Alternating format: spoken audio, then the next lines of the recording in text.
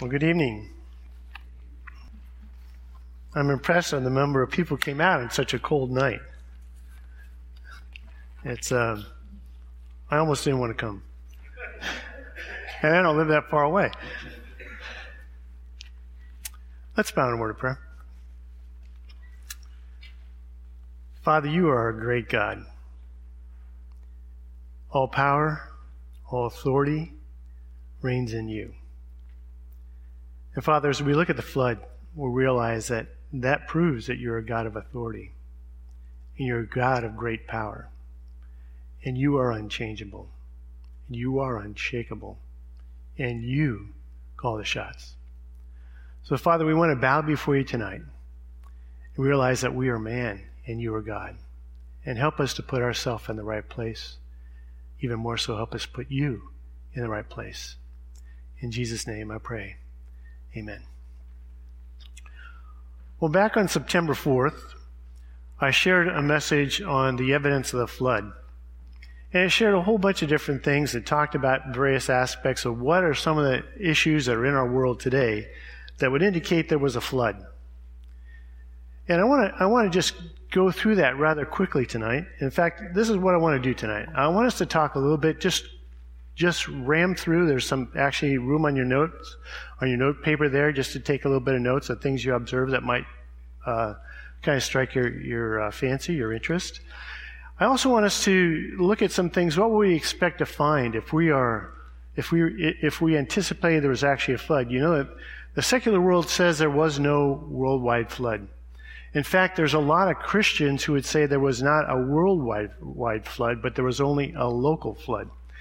What would you expect to find if it was really a worldwide flood? And then what impact does that make on mankind? The fact that what do we see in the whole process of God and the whole aspect of the flood? What impact does that make on our lives? Or for that matter, mankind back then and mankind today? And what can we learn and apply to our lives? I don't want this just to be a message and, this is a good story about the flood. This is a good thing in history that we want to take a look at. I want us to come away with something that says, I understand God a little bit more and understand me a little bit more in my situation. So here's what the Bible says. It says this is what happened in the flood, that the fountains of the deep burst open. It rained for 40 days. The water covered the highest mountains. The waters prevailed after all that happened for 150 days. It said the ark rests on the mountains of Mount Ararat. There was another 73 days before the mountaintops were seen. And then in all, there was 378 days in the ark. That's just the facts. What's the physical evidence? We shared that on September 4th, that at one time, both creationists and secular scientists believed that there was one big, huge continent that ended up breaking up into what we see today as a present day continents that we see. And there's a big reason for that. The mid-Atlantic ridge is a strong support of the concept of what they call the plate movement and things breaking up and actually causing some huge catastrophes. And then there's matching strata across the continents. Believe it or not, some of the coal that's in Pennsylvania, that whole line of coal goes all the way over to England. So they match up, and not only in that, but other areas. We see that there's a strata that is of sandstone, and its equivalents that cover such a huge, massive part of our country. In fact, it can be seen really well in the Grand Canyon. If you look there, you can see the red here, the kind of light colors here that kind of go back over here. Then you got this light color here. Huge stratas that just kind of cover huge areas across our land. And so there's reason to believe that there was a huge flood that did all that. And then there's other evidences. Like, for instance, there's billions of dead things that are buried in rock layers, laid down by water, all over the earth. All over the earth.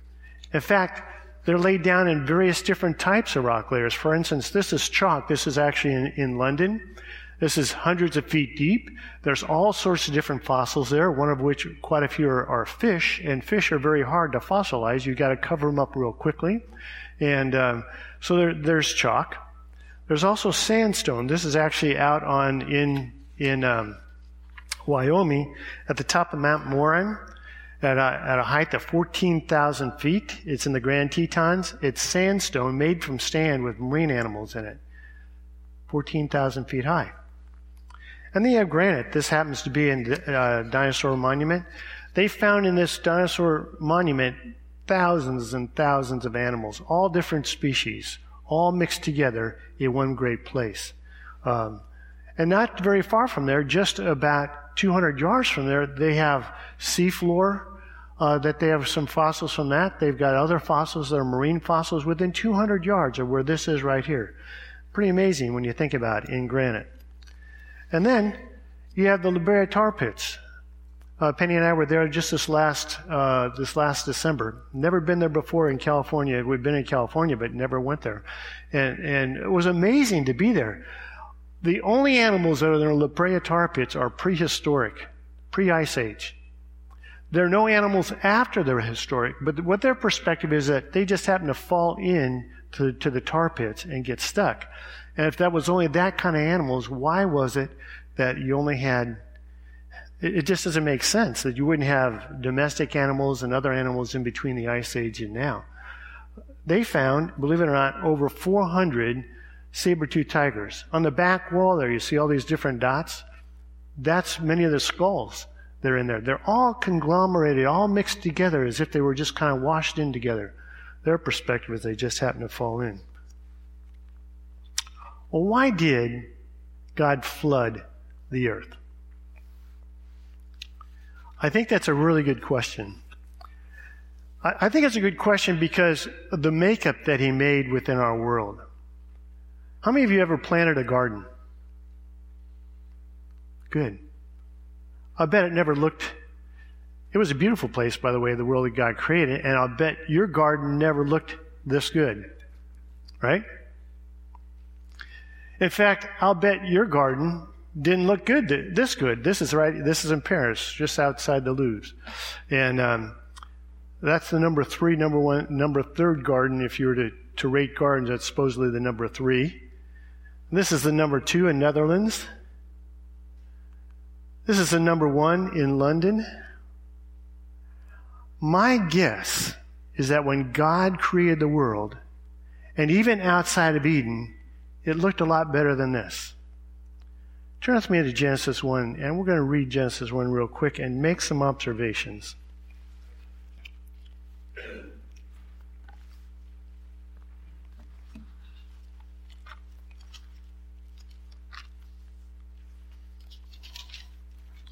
In the beginning, God created the heavens and the earth.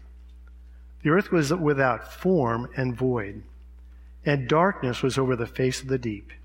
The Spirit of God was hovering over the face of the waters. And God said, "Let there be light." And there was light. And God saw that the light was good. And God separated the light from the darkness. God called the light day, and the darkness he called night. And there was evening, and there was morning the first day. And God said, "Let there be an expanse in the midst of the waters, and let it separate the waters from the waters." And God made the expanse and separated the waters that were under the expanse from the waters that were above the expanse. And it was so. And God called the expanse heaven, and there was evening, and there was morning the second day. And God said, "Let the waters under the heavens be gathered together in one place, and let the dry land appear." And it was so. And God called the dry land earth, and the waters he gathered together he called seas. And God saw it was good. And God said, "Let the earth sprout vegetation, plants yielding seed, and fruit trees bearing fruit which is in their seed, each according to its kind on the earth." And it was so.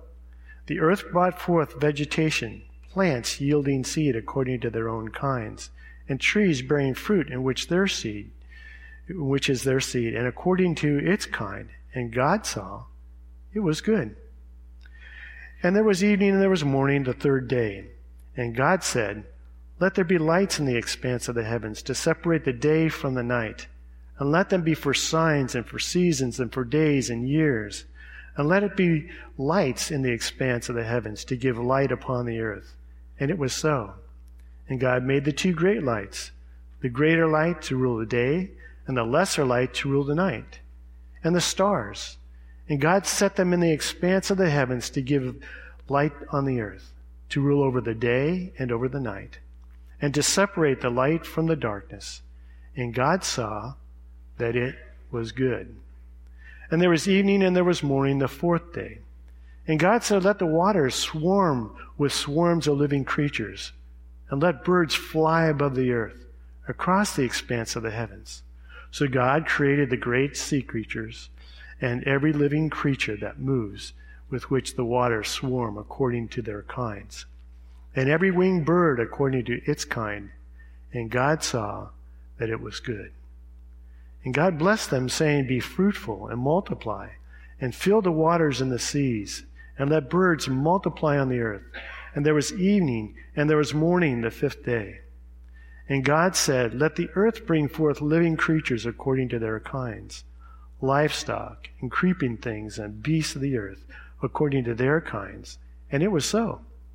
And God made the beasts of the earth according to their kinds, and the livestock according to their kinds, everything that creeps on the ground according to its kind. And God saw that it was good.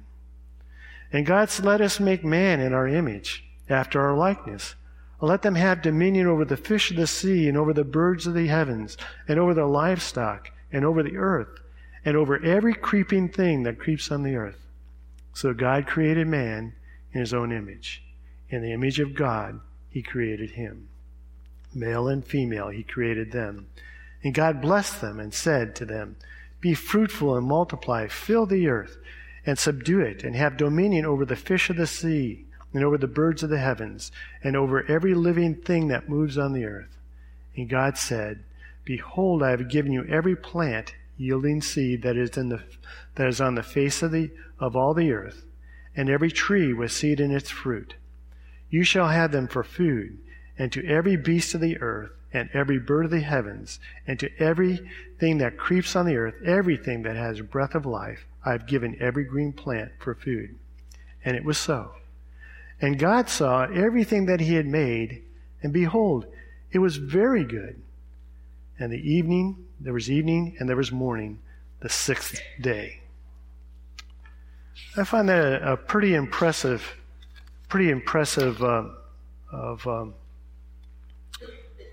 account. A beautiful, beautiful earth. I know Eden was there, and obviously Eden was better than everything, but I don't think we fully understand how lush that earth had to be. Do you realize the coal is a fossil fuel? Most likely it's nothing more than vegetation that's been crushed. In some areas it's thousands of feet deep. Coal, do you realize how long we've been using coal?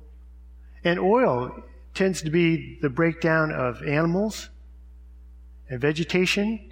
And how much do we take out of the ground every day? And where do we find it? It's all over the earth. Do you realize how lush our earth must have been before the flood? I just think it had to be quite an amazing thing. God decided that he was going to destroy all plants. He decided he was going to reconfigure the earth. He decided he was going to wipe out billions of animals. He decided he was going to kill all mankind.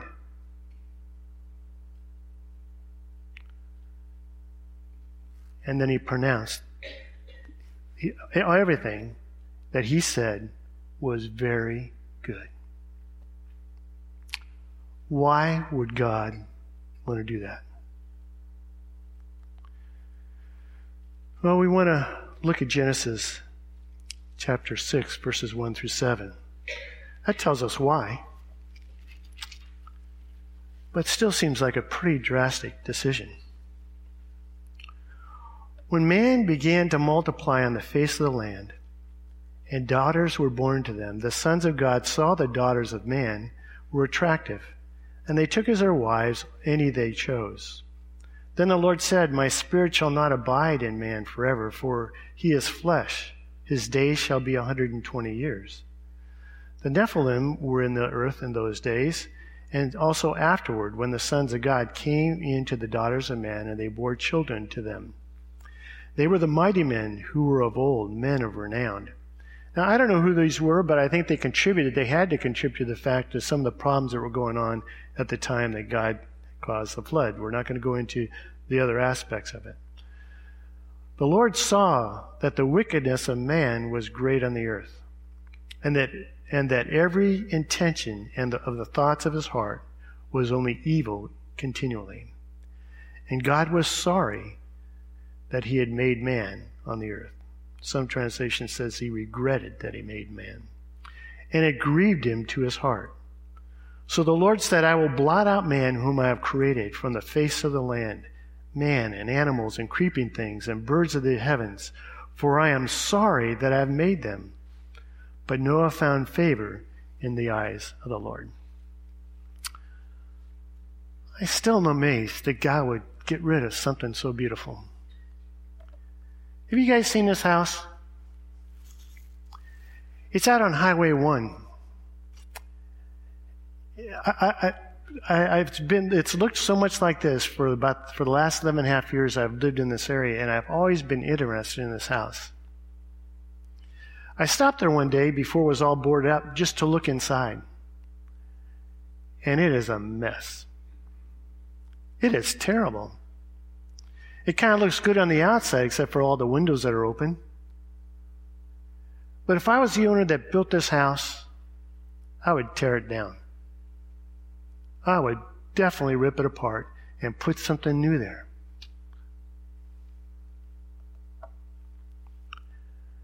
This is a set of china. It looks very similar to the set of china that my mom had when I was growing up. She loved that china. And we were a group of 6 kids, my mom and my dad.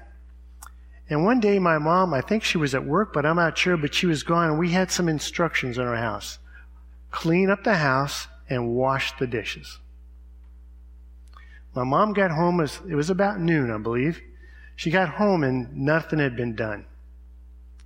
So she said, I'm going to walk around the block, and I expect these dishes to be done when I get back.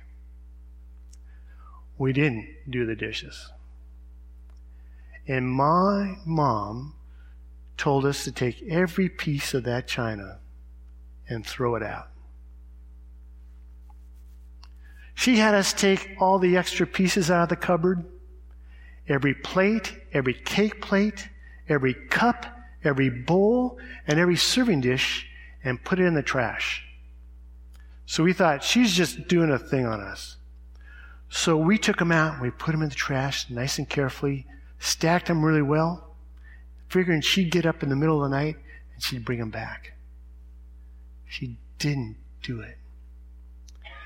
And until I was studying this passage and getting ready for our sermon, did I fully understand the impact of what she did. My mom gave up something she dearly loved because we needed discipline.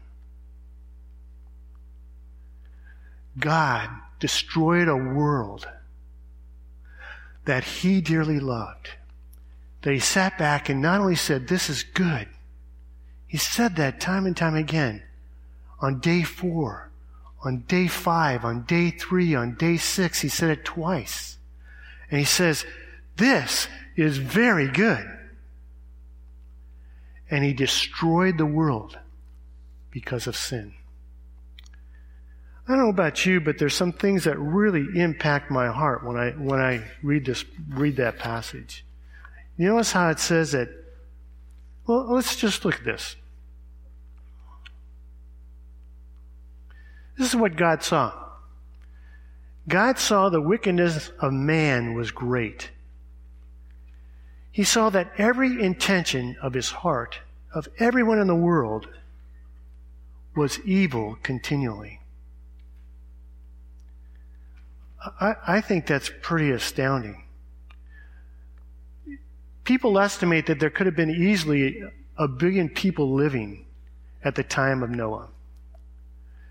People lived really long. They had many, many children who reproduced and reproduced. Can you imagine being in a world that everyone around you thought nothing but evil thoughts continually all the time?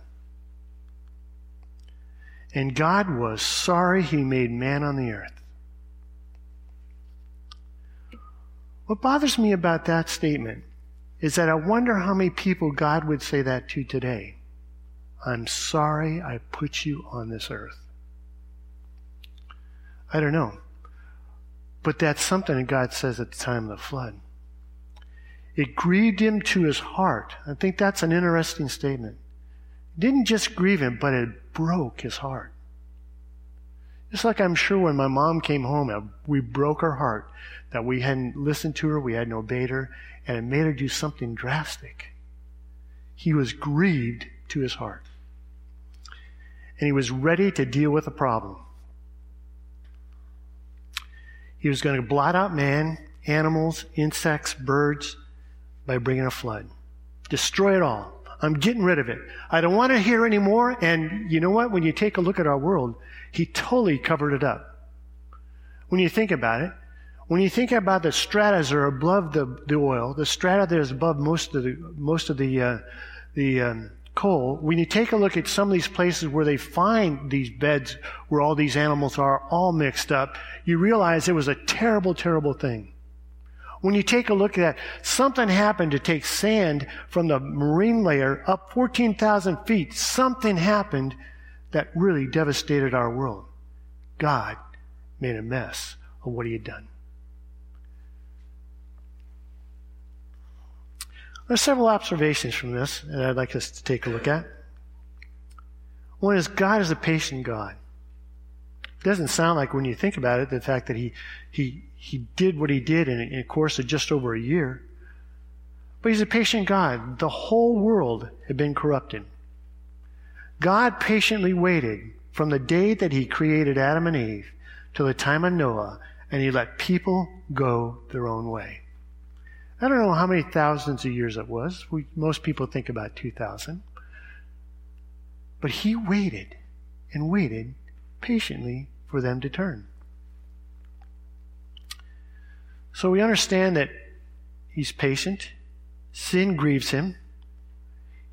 His patience comes to an end. It only goes so far. There's a time when it runs out. God deals with sin, and we can be sure of it. One scripture says, our sin will find us out. God will deal with it.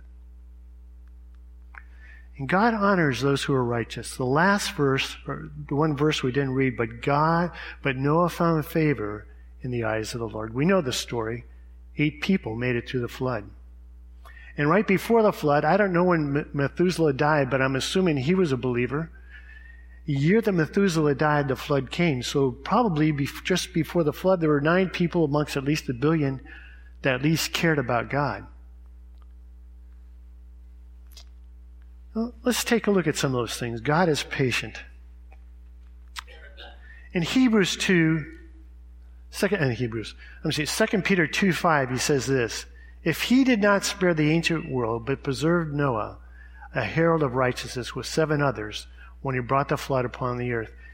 Now, you say, well, that doesn't seem like patience, that seems like grace. God gave grace to these people for 100 years. We'll look at that a little bit later. 2 Peter 3:9, God is not slow to fulfill his promises, as some count slowness, but is patient towards you, not wishing that any should perish, but that all should reach repentance. God's patience. The scripture says people are going to say, what's happening? Why isn't Christ come? Why isn't Christ come? Well, Christ hasn't come because he's waiting for people to come to know him. He's patient. 2 Peter 3:2. Because they formerly did not obey when God's patience waited in the days of Noah while the ark was being prepared, in which a few, that is 8 persons, were brought back safely. Scripture tells us that Noah was a preacher of righteousness, a herald of righteousness, it says in ESV. For 100 years, can you imagine? Noah's building his ark, and as he's going around getting wood and getting the various things he needs, what do you need this for, Noah? Well, I need it for an ark. Well, what's an ark? Well, I got to build this big, huge boat because God's going to bring all the animals into this boat, and there's going to be this huge flood. And I want to be safe. God told me He's going to take me in this ark. You want to come with me? For 100 years, Scripture is saying, God allowed them to hear the words of Noah, and only his sons and his wives listened to him. That's patience. That's tons of patience from my perspective. He's patient. Sin grieves God. How do we know that? In Romans 1, verses 18 to 31, I want to read that to you because Paul is talking about the unrighteous person. And I just can't help but think that the people in Noah's day were no less off, maybe worse, than what we read in this chapter. Now, you can try and look for it, but there's 23 different things, 23 different attitudes, thoughts, actions, and attitudes that are sinful here. Listen to it. For the wrath of God is revealed from heaven against all ungodliness and unrighteousness of men, who by their unrighteousness suppress the truth. For what can be known about God is plain to them, because God has shown it to them. For his invisible attributes, namely his eternal power and divine nature, boy, I can't imagine that not being stronger back by the time of the flood than it is now, but namely his eternal power and divine nature have been clearly perceived ever since the creation of the world and the things that have been made. So they are without excuse. For although they knew God, they did not honor him as God or give thanks to him. But they became futile in their thinking, and their foolish hearts were darkened. Claiming to be wise, they became fools, and exchanged the glory of the immortal God for images resembling mortal man, and birds, and animals, and creeping things.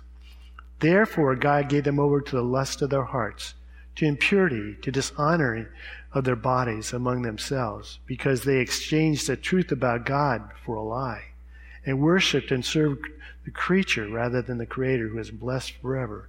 Amen. For this reason, God gave them over to dishonorable passions. For the women exchanged natural relations for those that are contrary to nature, and the men likewise gave up natural relations with women and were consumed with passions for one another.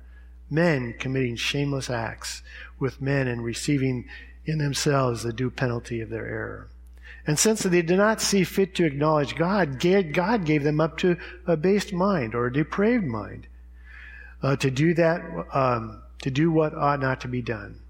They are filled with all manner of unrighteousness, evil, covetousness, malice. They are full of envy, murder, strife, deceit, maliciousness. They are gossips, slanderers, haters of God, insolent, haughty, boastful, inventors of evil, disobedient to parents, foolish, faithless, heartless, ruthless. They know God's decree that those who practice such deserve to die. And they not only do them, but give approval to those who practice them. Can you imagine what it must have been like, what God must have felt like when he watched his entire world that he called good, very good, go to this kind of behavior? I can see why he would be very upset. In 2 Peter, there's 9 sinful thoughts, actions, and attitudes. 2 Peter 2:10 and 2 Peter 2:10.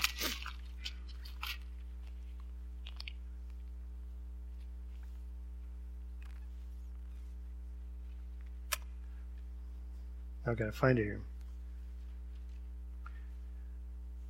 Those who indulge in the lust of defiling passion and despise authority, bold and willful, they do not tremble as they blaspheme the glorious ones. And then going down to verse 12, like irrational animals, creatures of instinct, born to be caught and destroyed, blaspheming about matters at which they are ignorant, they will also be destroyed in their destruction, suffering wrong as the wage for their wrongdoing.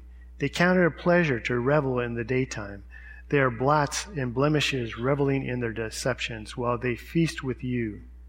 They have eyes full of adultery, insatiable for sin. They entice unsteady souls. They have hearts trained in greed, accursed children, forsaking the right way. They have gone astray. They have followed the way of Balaam, the son of Beor, who loved gain for wrongdoing. Nothing but unrighteousness. Sin grieves God.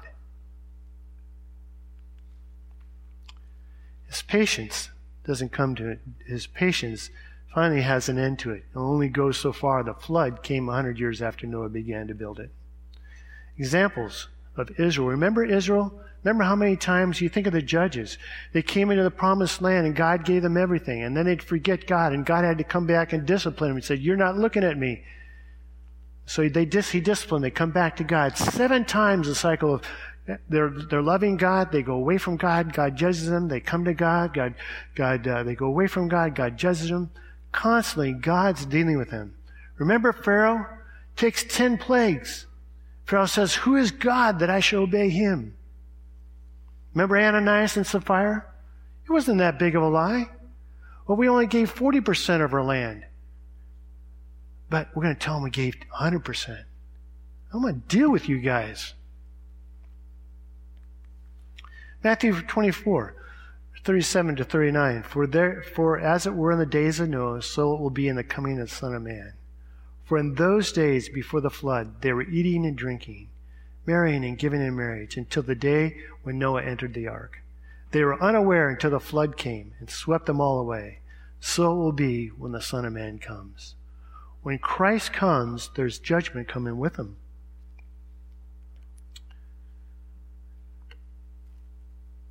It's a pretty hefty thing, sin. God deals with sin. Oops. I did it. Sorry about that. Wrong one. Thanks, Howard. It's called judgment.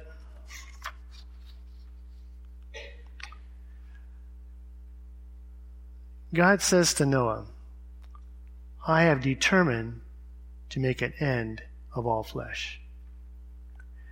And I suppose there's times in our life where God would say, "I am determined to get rid of this sin in Ed Lockmiller." And he deals with me treacherously sometimes. You mean to face things, face my sin openly and honestly, to deal with it correctly.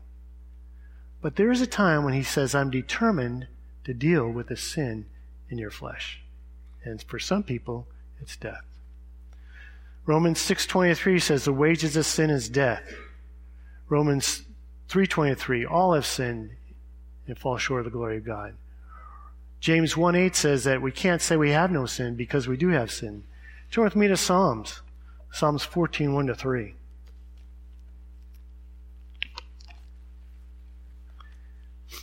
It's quoted in the New Testament, but he's a little bit more clear here. The psalmist says this: "The fool says in his heart, there is no God. They are corrupt. They do abominable deeds. There is none who does good. The Lord looks down from heaven and on the children of man to see if there is anyone who understands, who seek after God. They have all turned aside. Together they have become corrupt. There is none that does good, not even one." God deals with sin, and I'm not a person who am able to do good. What does that say about me? Romans 14:10 says, "We will all stand before the judgment seat of Christ." Pretty harsh words. Hebrews 9. I like the way the ESV puts it. It is appointed for man to die once. There's no reincarnation. We only have one chance, and after that comes the judgment. We have one lifetime to come to know Christ. God honors those who are righteous. Interesting perspective. So Christ has offered, so Christ, I lost my place here. So Christ had been offered once to bear the sins of many, will appear a second time, not to deal with sin, but to save those who are eagerly waiting for him. There is hope.